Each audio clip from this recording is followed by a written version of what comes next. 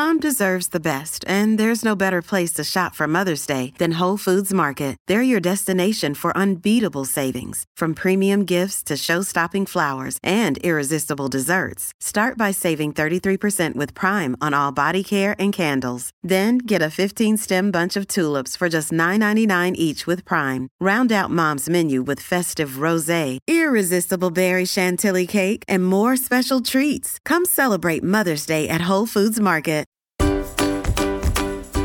How do you know if your infant twins are on track for their physical development? If they were born prematurely, how does it affect their developmental timeline? And how can you help them develop their skills? I'm Wendy McKenna, Doctor of Physical Therapy and founder of Move, Play, Grow. I'm here to talk about twin developmental milestones, movement, and physical activity. This is Twin Talks. The ultrasound shows your babies to be healthy. What? Did you say babies? You're huge. Are you having twins? Are they natural? Which one do you like better? Twins, huh? My neighbor's cousin's brother's uncle's a twin. So can they read each other's minds? How do you tell them apart? Twins? You got a 2-for-1. Do twins run in your family? Double trouble. You're not having any more, are you? At least you're not Octomom. If you're pregnant with twins, or you're an experienced twin parent, odds are you've heard it all before. Now it's time to hear from the experts. This is Twin Talks, Parenting Times 2. Welcome to Twin Talks, broadcasting from the Birth Education Center of San Diego. Twin Talks is your weekly online on-the-go support group for expecting and new parents of twins. I'm your host, Christine Stewart Fitzgerald. Have you heard about the Twin Talks Club? Our members get bonus content after each new show, plus special giveaways and discounts. Subscribe to our monthly Twin Talks newsletter and learn about the latest episodes available. Another way for you to stay connected is by downloading our free Twin Talks app, available in the Android and iTunes marketplace. Well, before we get started, let's introduce our panelists in the room. I've got twin girls who are now 5 as of last week. They're identical and just started kindergarten, which is a big thing. And then I also have a singleton who will be 2 next month. And if I can say, as we were just talking earlier, our expert here, Wendy, our youngest, have the same birthday. Same birthday. So it's always fun. Yeah. And All Sunny. right. So I'm Sunny, and I'm the owner of New Mommy Media, which produces Twin Talks, as well as Parent Savers, The Boob Group, and Preggy Pals. I have 4 children. I have a 4-year-old and 2-year-old boy. Boys, I guess I should say. And then my girls are identical twins, and they are about 10 months old. And this is really relevant to us because they're just now starting to really move and shake, and, you know, they're crawling, and we're on the verge of walking. So this is all good for me. I'm Shelly. I'm the producer here at Twin Talks. I have identical twin boys who just turned 2 in July, and then I have a singleton girl who's just 3 weeks. She's the one you heard a few minutes ago. Before we get started, I wanted to let you guys know about our virtual panelist program. So you can follow us on Facebook or Twitter at home, but if you want to become a part of the conversation, you can use the hashtag TwinTalksVP to answer and ask questions on your own. Hey, it's Ryan Reynolds, and I'm here with Keith, co-star of my upcoming film, If, only in theaters May 17th. Do you want to tell people the big news?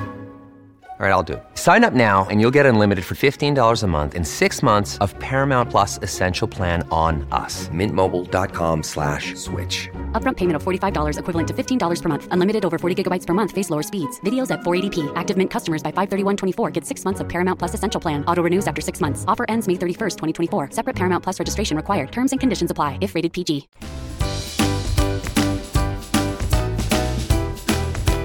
So before we get started with today's show, we're looking to the headlines for news about twins.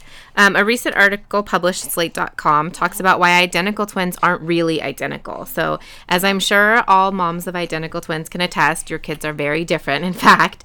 And it turns out there might be a scientific reason for that. So biologists are realizing that the idea of nature versus nurture is missing the importance of noise.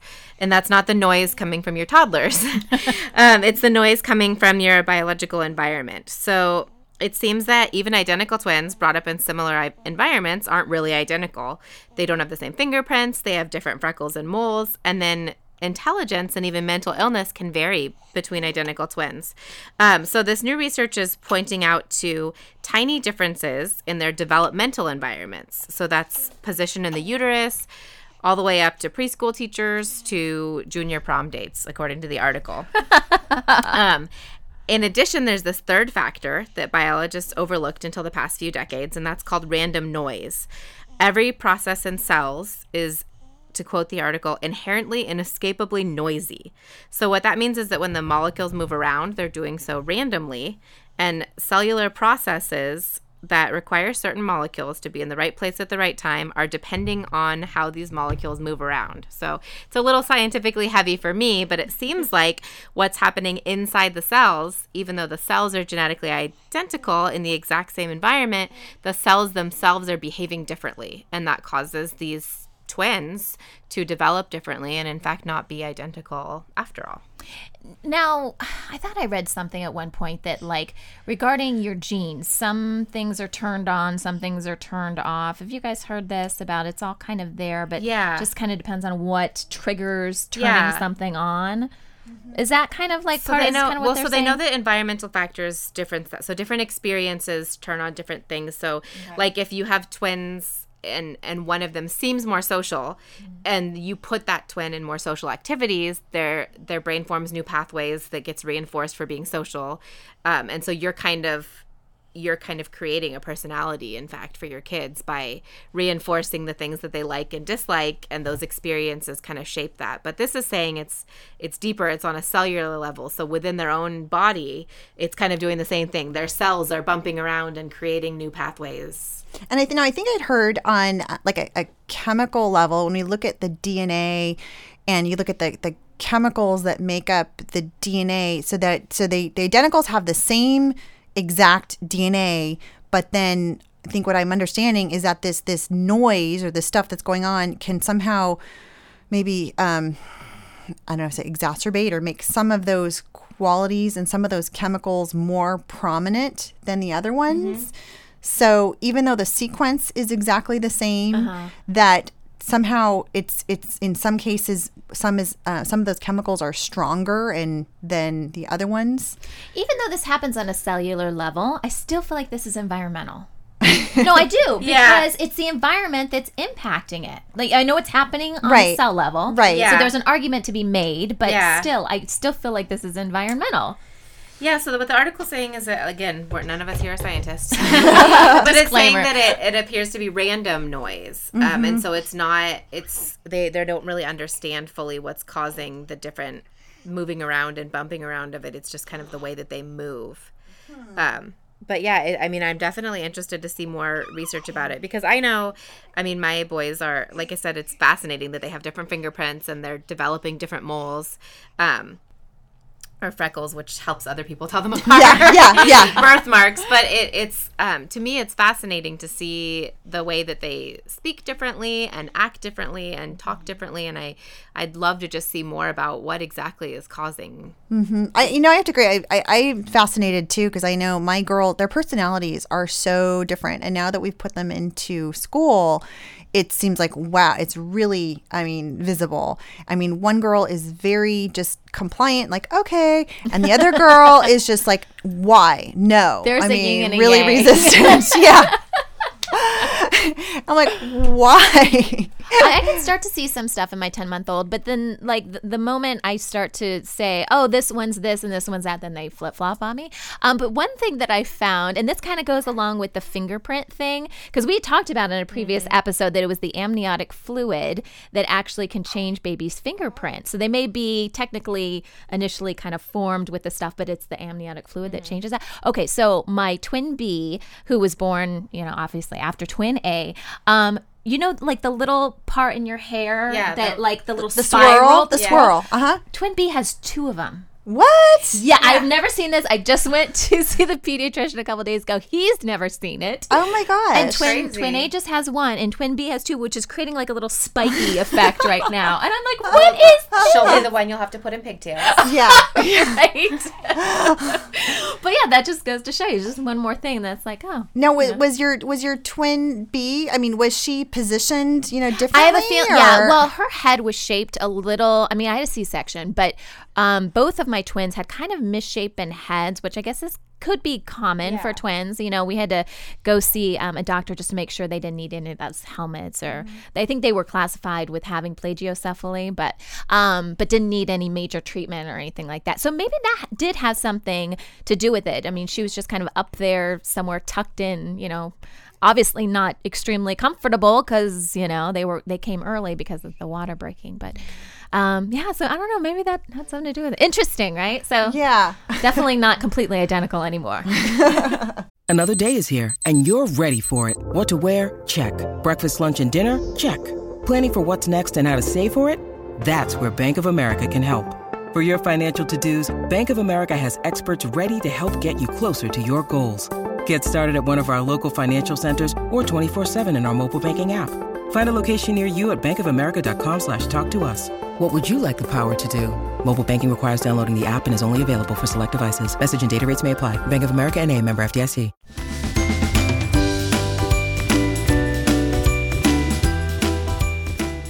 Well, today's topic is developmental milestones, movement, and physical activity. And we're talking with Wendy McKenna, who's here to talk about physical development milestones and how we can help our twins improve their skills. Well, thanks for joining us, Wendy. Thanks for having me. Well, first of all, I mean, are there any differences in developmental milestones between twins versus singletons? There shouldn't be. Okay. And actually, the research does show that there is no difference between a singleton or twins as long as they're born full, healthy term and no other issues that would affect development. The other thing that research shows is if you look at siblings, many siblings do not develop along the exact same timeline, but identical twins are the most closely related in their developmental milestones, with non-twin siblings being the most different. Mm-hmm. But in general, when you're looking across the board, there really should be no difference between a singleton and twins or multiples. So when we look at the different charts, essentially twins should be the same, but we shouldn't expect the twins to necessarily be on the same schedule exactly. They're not going to be on the same schedule exactly, but when you look at development, all kids are going to be a little bit on their own timelines, depending on their personalities and their body makeup and, you know, just how they were positioned in utero, whether they were movers more, or whether they were more quiet. You know, every baby is a little bit different. And so that's why when you look at developmental milestones and those charts, there's always a little wiggle room of like, you're going to be getting this a little bit earlier. This one's going to be getting it a little later. But really, you should not see a difference between singletons and twins. When you look at those charts, they affect everyone the same way. So, now for the twins who were born prematurely, how does that affect their development later on? Okay, so full term is 40 weeks of gestation, and before plus or minus 2 weeks, we really don't do anything to change or alter any developmental milestone timeline. At the 37-week mark, when I see a baby in therapy or when I see them in one of my classes, I will just kind of take note mentally that they may be a little bit, you know, slower in developing some of the skills, but it's not really official in their chart in terms of doing an adjustment until they're 4 weeks and different. So if they're a 36-weeker or below, then you will adjust their age by the number of weeks that they are under 40. So at 36 weeks, you are 4 weeks delayed, and you will look at the milestone charts through their second birthday to make up for that time.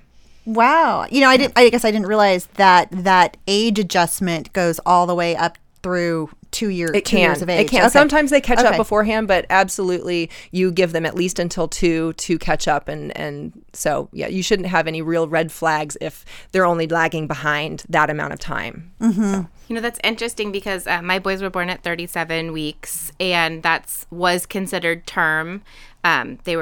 I had cholestasis, so they had to be born early. And a lot of people were like, wow, 37 weeks, that's full term. But my pediatrician always kind of made note of it, like, well, you know, they were a little early. And so it was kind of reassuring when there was a couple times that they weren't like right on track, that she always reminded me they were 3 weeks early. So it's normal for them to have been a little bit behind. And I found that, I think it's really great when people do consider, you know, that there's that kind of gray area a lot of times where they weren't premature, but they they also weren't full-term babies. Right. And obviously it's a scale because, at 4, if you're born at 36 weeks, all of a sudden you get a 4-week adjustment. But if you're born at 37 weeks, you get no adjustment in terms of, the medical records. But really, you really have to give yourself and your baby that extra few weeks. So that's a great point, because I know in a lot of the different twin communities, I mean, it's sort of 37 is the magical number. And then later on down the road, it's like, well, they seem to be slow in whatever movement, and there's concern. And I guess we forget that those few weeks difference. Difference. They do make a big difference. Wow. Well, can you give us an overview of the basic physical movements and timing that babies should be able to achieve in the first year? Yeah. So just kind of looking over in terms of grasping, a baby is born with a grasp reflex. So if you put something in the palm of their hand, they're going to curl their fingers around it and you. They really have no knowledge of something being in their hand at that point. They don't hold it purposefully. They don't attend to it with their eyes. It's a reflex. And so as baby grows, that reflex becomes more purposeful. So by about 2 months, even though they're not truly grasping something yet, again, if you put something in their hand, they're going to hold it a little bit longer. They may bring it to their mouth by about 2 months, 2 to 3 months, but they're not going to have control in releasing it. So they're not going to purposely drop it. It's going to fall out of their hand as their hand opens a little bit more. And then as babies get older and older, you're going to find that their hand is open more often than it is closed. And when a baby's hand is closed and fisted when they're younger, it should never be a tight fist that you can't open. That's a red flag. So you want their hands to be nice and loose, but they will be gradually opening more and more and more as they get older. A true reach and grasp, when they look at an object, they reach for it and they grab it on their own, happens around 4 months of age. And usually at that point, it is a very symmetrical grasp where they're going to reach, if they're on their back, say, they're going to reach up with both of their hands at the same time, grasp it and hold it purposefully.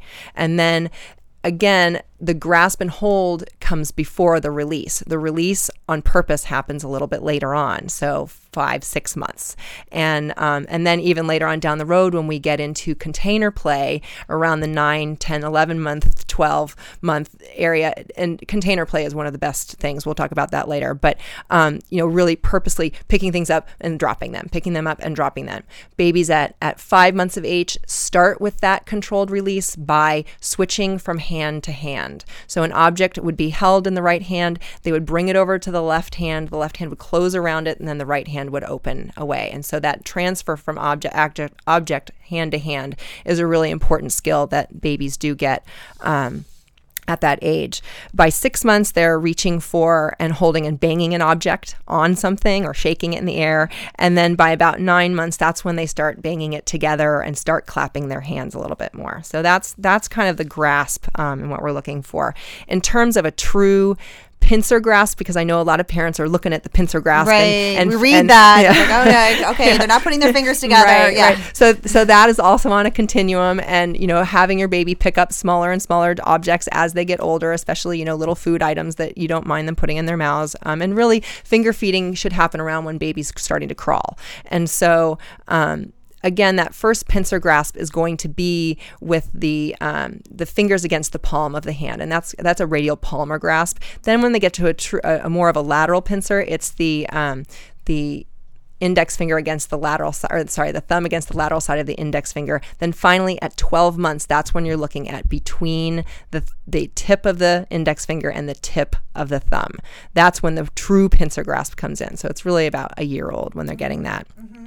When we're looking at hand coordination, again, early on, it's very random movements. By the time they're 3 months, one of my favorite things about the hand movements is around the 2-month age when nursing. I call it the wandering hand, and and baby just starts having their hand a little bit more open and just starts wandering against mommy's chest and fingering the clothes a little bit more, and you can just see the joy and the feeling of that makes in a baby's hand and face, because they're just learning about their world and their environment, and so babies are going to be symmetrical at first. Their right hand is going to be doing what their left hand is doing, and vice versa. And then as we as they get older, one hand is going to be doing one thing, one hand is going to be doing another. And so really we want to get from the symmetrical play into more reciprocal play. And the biggest reciprocal motor milestone would be crawling, where babies are not bunny hopping. It's not the same time on each side, but actually one hand and one leg is doing the opposite thing at the opposite time. One is moving, one is weight bearing. And crawling really happens around 9 months of age. 9 months, really? Okay. It can come a little earlier, but that's the general, if they're crawling by 9 months, that's great. So, but again, there's a range. Babies can crawl as early as 7 months. They can crawl as late as 11 months. So really, we're looking at kind of an average out there. So, and how about now for crawling and then for standing? Does that usually happen in sequence as well? It really does. So if you think about, again, looking at these checklists, it's not just about checking off, or they're doing this, they're doing that. It's all a developmental sequence, and it's all purposeful movement. And so when looking at the quality of the movement, babies move forward, backward first, then side to side, then they rotate in every position that they get themselves into. And that happens with head movement, with rolling, with getting up into sitting, with crawling, with getting up into standing. And so with the crawling and standing, babies are crawling to get somewhere. They're not motivate them. Especially to mama. They're not crawling because it's supposed to happen. They're crawling to get somewhere, and rolling from place to place isn't as efficient anymore. They can get up on their hands and knees. They're like, hey, this is cool. I'm up higher off the ground and I can go faster. And hey, look, there's that little table over there. And there's something that might be kind of cool. I'm going to put my hands up there and kind of peek over the top. And then all of a sudden they're using 90% arms to literally pull to stand. So they are not using their legs very much. Their legs pretty much follow along, and they're really not that aware. They're much more aware of their hands, because hands are in your visual field. It's what you play with. It's what you interact with. The rest of us, we don't look at our legs. We don't really think about our legs. Our legs just take us from point A to point B. And unless there are problems with our legs or pain in our legs, we don't ever acknowledge them. Our hands are with us all the time. They are used to communicate. They're used to play. And so it's the same thing with the baby. Those hands and those arms are going to develop better and more sophisticated than the legs will. So again, that pull to stand is a pull. And then once babies are standing, it's a really wide base of support, and they're pretty wobbly. And again, this is around that 9-10th month age, and they're just starting to kind of figure it out. So if you think about pulling to stand, babies aren't standing, then they get stuck. Because it's like, how do I get back down again? Okay, so it happens to everyone. This is my twins exactly right now, right? 10 and a half months. And I guess they were a little bit late to crawl because they just really started. But I always get confused because they'll get themselves, and they can pull themselves out to a standing position. And usually it's at a table, or maybe like they can grab onto the baby gates. They like to do that too. And kind of like you said, Wendy, just kind of peer over and see what's going on the other side. And but then they don't know how to get down. I'm like, but you just got yourself up. Right. And then it's like they're stuck. Right. And I'm like, have to like bring them down, sit them. Yeah. So one of the ways that you can help your baby to get back down again, because again, they don't know about their legs very much. It's their hands and their arms that pulled them up, and their hands and arms can't pull them back down again. They just are at the mercy of gravity. So a lot of times they just end up plopping down. So one of the ways that you can help them is by just placing your hands on their hips and grounding them into the floor a little bit more, so that they feel their feet on the floor and they feel the floor pushing back up through their feet. And then just ever so gently, ever so slightly, just bring them backwards towards their heel, and then they will drop down more slowly, and you slowly help them get down to the ground. You can have them get down to your legs. It's a little bit more of an elevated surface, but you can help your baby kind of learn that backwards down. Learn how to use their knees.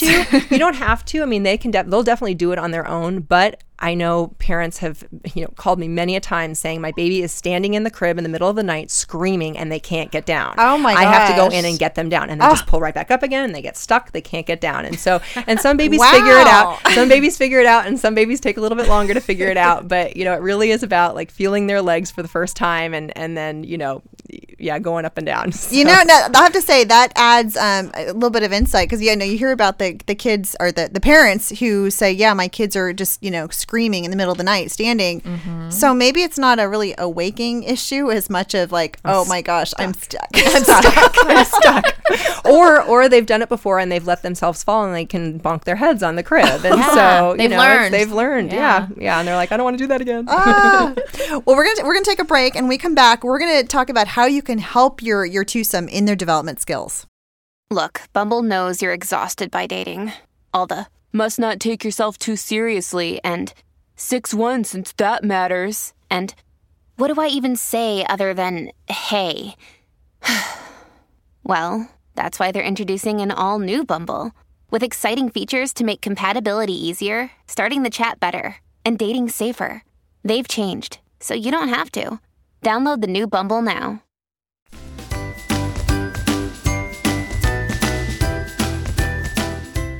Well, welcome back. Today we're talking with Wendy McKenna about how you can help your twins develop their movement skills in the first year. So can you give us some ideas about activities that can help stimulate growth and development within the different age ranges? So maybe that was those first 3 months? Yep, absolutely. Well, the first 3 months are just so critical for baby because they are born into this world knowing nothing about it.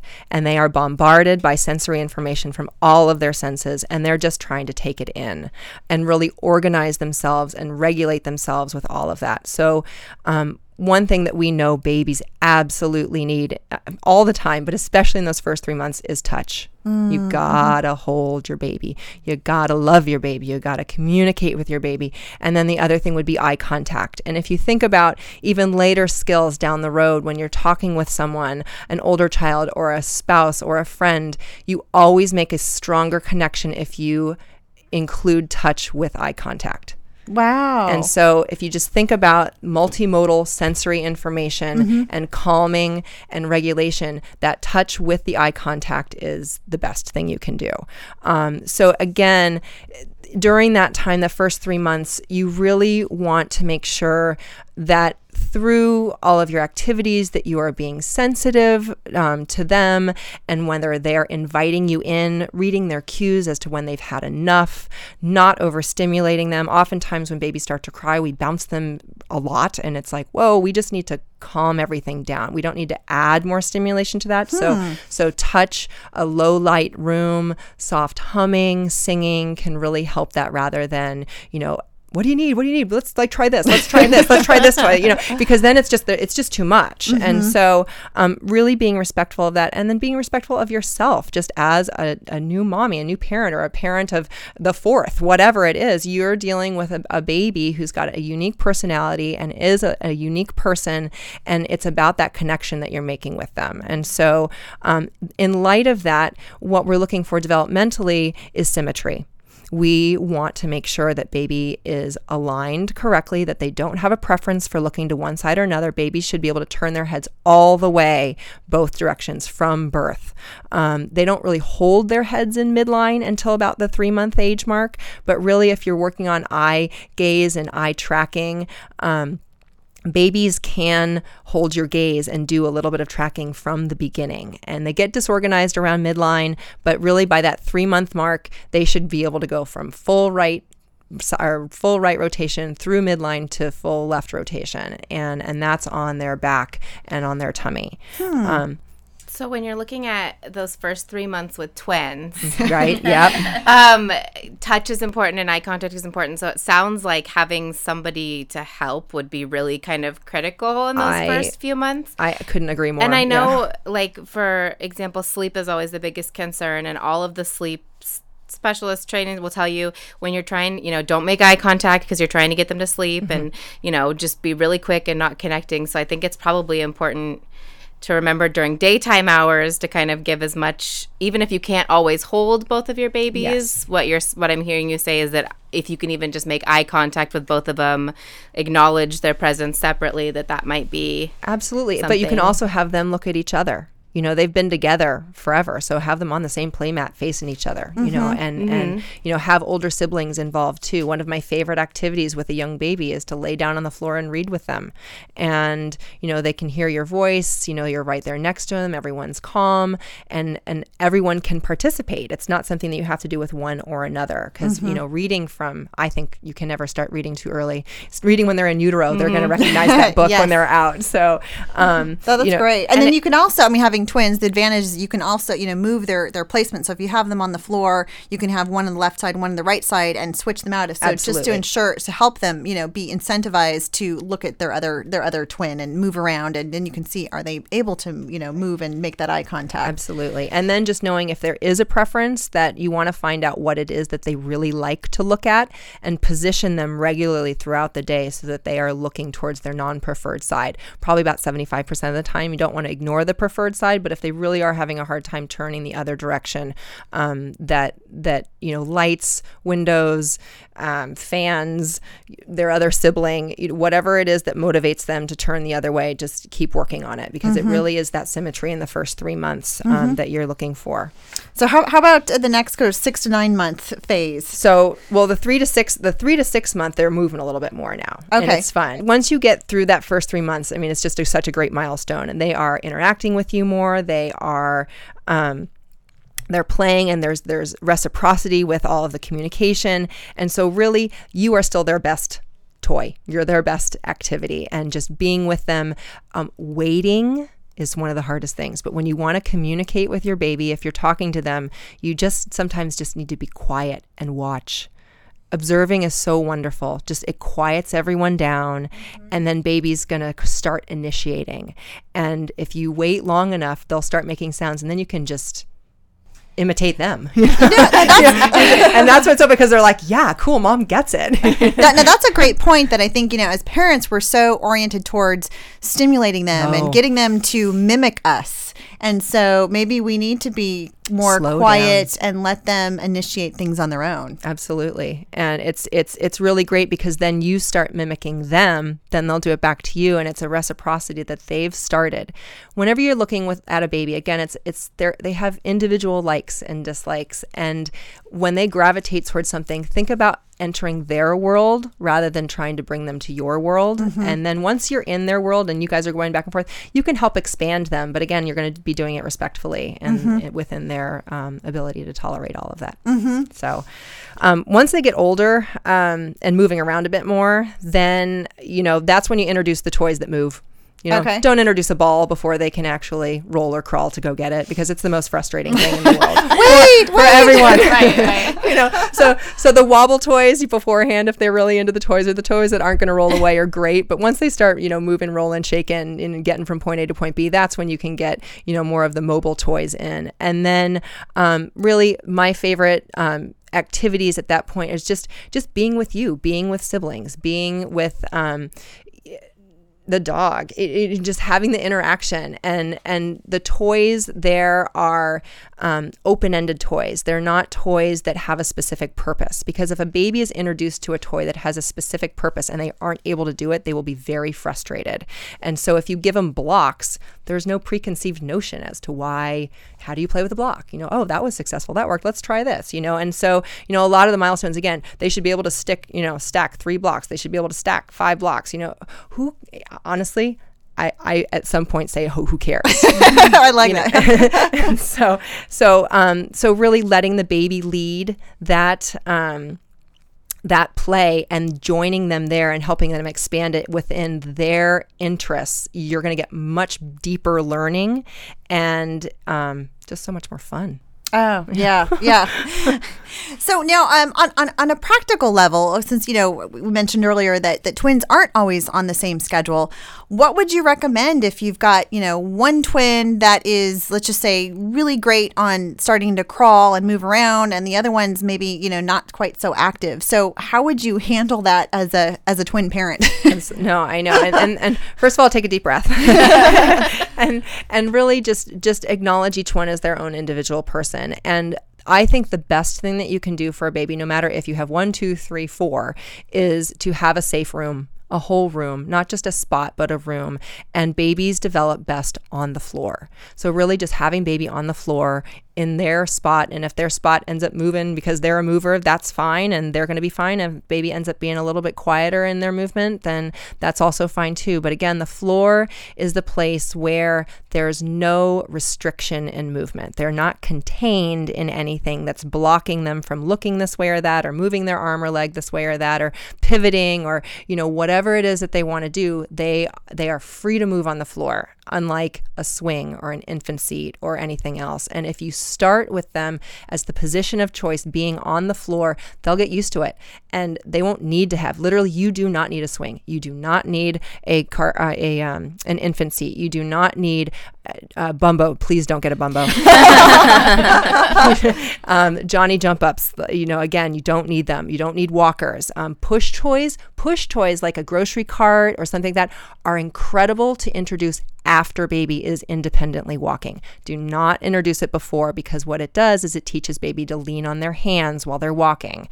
And because that's what they're doing anyway. They're still learning about their legs like we talked about earlier. And so they really need to learn how to stand up on their own 2 feet without using their hands, then taking those first steps without their hands. But then after they're independently walking, you can weigh that thing down. It's wibbly wobbly. It's like, it's a good core workout. I mean, any day you take a grocery cart through the store, I mean, those wayward wheels, it's a workout. So it's a great toy but the timing of that toy is an important one. So definitely. Now, if parents think that their kids are a little bit delayed or they're concerned, then what type of professional help should they seek, and what should they look for in getting help? Right. So the first thing to do, if there's ever any question or concern, is to discuss it with your pediatrician. Knowing that both babies should be on very similar timelines. If there's one that's significantly off, then that can be a red flag. If there is one side of the body that is not working as well as the other side of the body, that's another red flag. So many times pediatricians will just say, let's wait and see. And a lot of times that's okay. But if that doesn't sufficiently answer the parents' questions or concerns, there are plenty of pediatric therapists out there. You have pediatric physical therapists, pediatric occupational therapists, and pediatric speech therapists. You've got obviously lactation consultants that can help with feeding. You also have occupational therapists and sometimes PTs and SLPs who are feeding experts. And so, there's plenty of people in the therapy community that people don't know are really there unless they're referred to them. But one of the reasons why I started Move, Play, Grow was to get in there and to teach parents, like, this is what you can know and should know. And it's empowering them with more knowledge about their child to be able to answer the questions that may not be answered in a short pediatrician wellness visit. And, and I should just point out too that I know like here in California, there's a great initiative called the First Five, so that it's designed to provide free services for children under the age of 5. So I know sometimes it's concerned about, oh my gosh, is this going to cost expensive therapy? But California, I think some other states as well, do offer services. Yes. First Five, and then also regional centers. For twin moms to know, they'll come to your house. Yeah. So, because that was a concern. We had like a concern about 9 months, and my pediatrician said they're fine, but there's no harm. It's free. They come to your house. Why not have them come out? And they will. They'll make the appointment. They'll show up at your house. They'll do the evaluation. They'll go over the results, and you don't ever have to leave or anything. So, like you said, some pediatricians will just say to wait it out, but use your mom instincts and know that the resources in pretty much, every state has different resources, but you typically don't have to go take your kids anywhere at first, and the evaluations are usually free. So I know free and in your home are keywords for moms of 2. And unlike a lot of states, California actually has multiple agencies that do this. So Regional Center is another one that you can self-refer. You don't need your pediatrician to refer you to, and they have a certain amount of time. I think it's less than 45 days to have a team come out and evaluate you. Right. Or the baby. Yeah. That's great to know. Well, thanks so much to everyone who's joined us today. And for more information about helping stimulate development for your twins, or more information about any of our speakers and panelists, visit the episode page on our website. This conversation continues for members of our Twin Talks Club. And after the show, Wendy will talk about toys or gear that does inspire development. And for more information about the Twin Talks Club, visit our website, newmommymedia.com. Hey guys, it is Ryan. I'm not sure if you know this about me, but I'm a bit of a fun fanatic when I can. I like to work, but I like fun too. It's a thing. And now the truth is out there. I can tell you about my favorite place to have fun. Chumba Casino. They have hundreds of social casino style games to choose from, with new games released each week. You can play for free anytime, anywhere, and each day brings a new chance to collect daily bonuses. So join me in the fun. Sign up now at ChumbaCasino.com. No purchase necessary. VGW Group. Void where prohibited by law. See terms and conditions. 18+. Hey, Twin Talks, it's time for one of our favorite segments on the show. It's called We're Expecting What? And it's where you guys tell us some of your funny stories of when you found out you were pregnant with twins. And today we have something from Crystal. She says, I was about 6 weeks pregnant when I found out that I was pregnant. And at that time, I was told I was just having one baby. Well, about a month or so later, I was getting another sonogram, and the nurse said, well, I'm not an ultrasound tech, but I'm going to take a look anyways. And when she started looking, she was very talkative, but shortly after she was pretty silent. I was worried and I asked her if something was wrong, and she told me, well, I think there is 2 babies. It was the biggest shock to me since not too long before that, I was told there was only one. You know what, Crystal? I had a very, very similar experience. They did not catch it at my first appointment. And I even asked, I even said, just one? Just kind of like that, because I had always wanted twins. I know, crazy person here. But I'd always wanted twins. So I asked my doctor and she said, no, just one. And then it wasn't until I went back for my first trimester screenings. And of course, my husband wasn't there. Nobody was there. I thought it was this routine thing. And the sonographer very casually just looks at me and she's like, oh, twins. I'm just like, you have got to be kidding me. So Crystal, I totally get it. All right, if you guys have a funny twin story that you want to share with us about how you found out that you were pregnant, we would love to hear it. You can send us an email or call our voicemail at 619-866-4775. Well, that wraps up our show for today, and we appreciate you listening to Twin Talks. Don't forget to check out our sister show, Preggy Pals, for expecting parents, and our show, The Boob Group, for moms who breastfeed their babies, and Parent Savers, your parenting resource on the go. This is Twin Talks, Parenting Times 2. This has been a New Mommy Media production. The information and material contained in this episode are presented for educational purposes only. Statements and opinions expressed in this episode are not necessarily those of New Mommy Media and should not be considered facts. While such information and materials are believed to be accurate, it is not intended to replace or substitute for professional medical advice or care, and should not be used for diagnosing or treating healthcare problem or disease or prescribing any medication. If you have questions or concerns regarding your physical or mental health or the health of your baby, please seek assistance from a qualified healthcare provider. New Mommy Media is expanding our lineup of shows for new and expecting parents. If you have an idea for a new series, or if you're a business or organization interested in joining our network of shows through a co-branded podcast, visit newmommymedia.com.